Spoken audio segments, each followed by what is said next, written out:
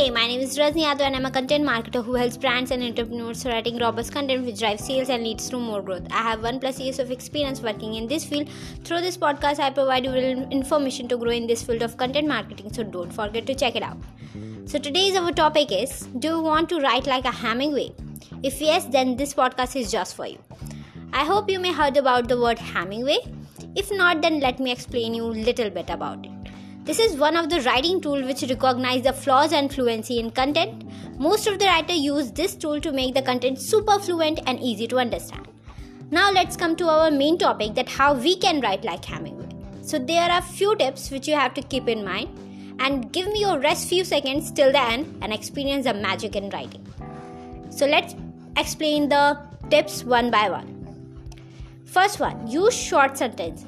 It's important point to tell your story in few words instead of using long sentences which has no meaning. People generally avoid to read long sentences. So try to make your word and sentence digestible and consumable. Second one, use short first paragraphs. Long paragraphs always bring creepy experience before reading. Like, oh my god, I have to read this much long paragraphs. Let's leave it and jump to another. Make your paragraph short and engaging. It will really help to bring massive traffic on your site.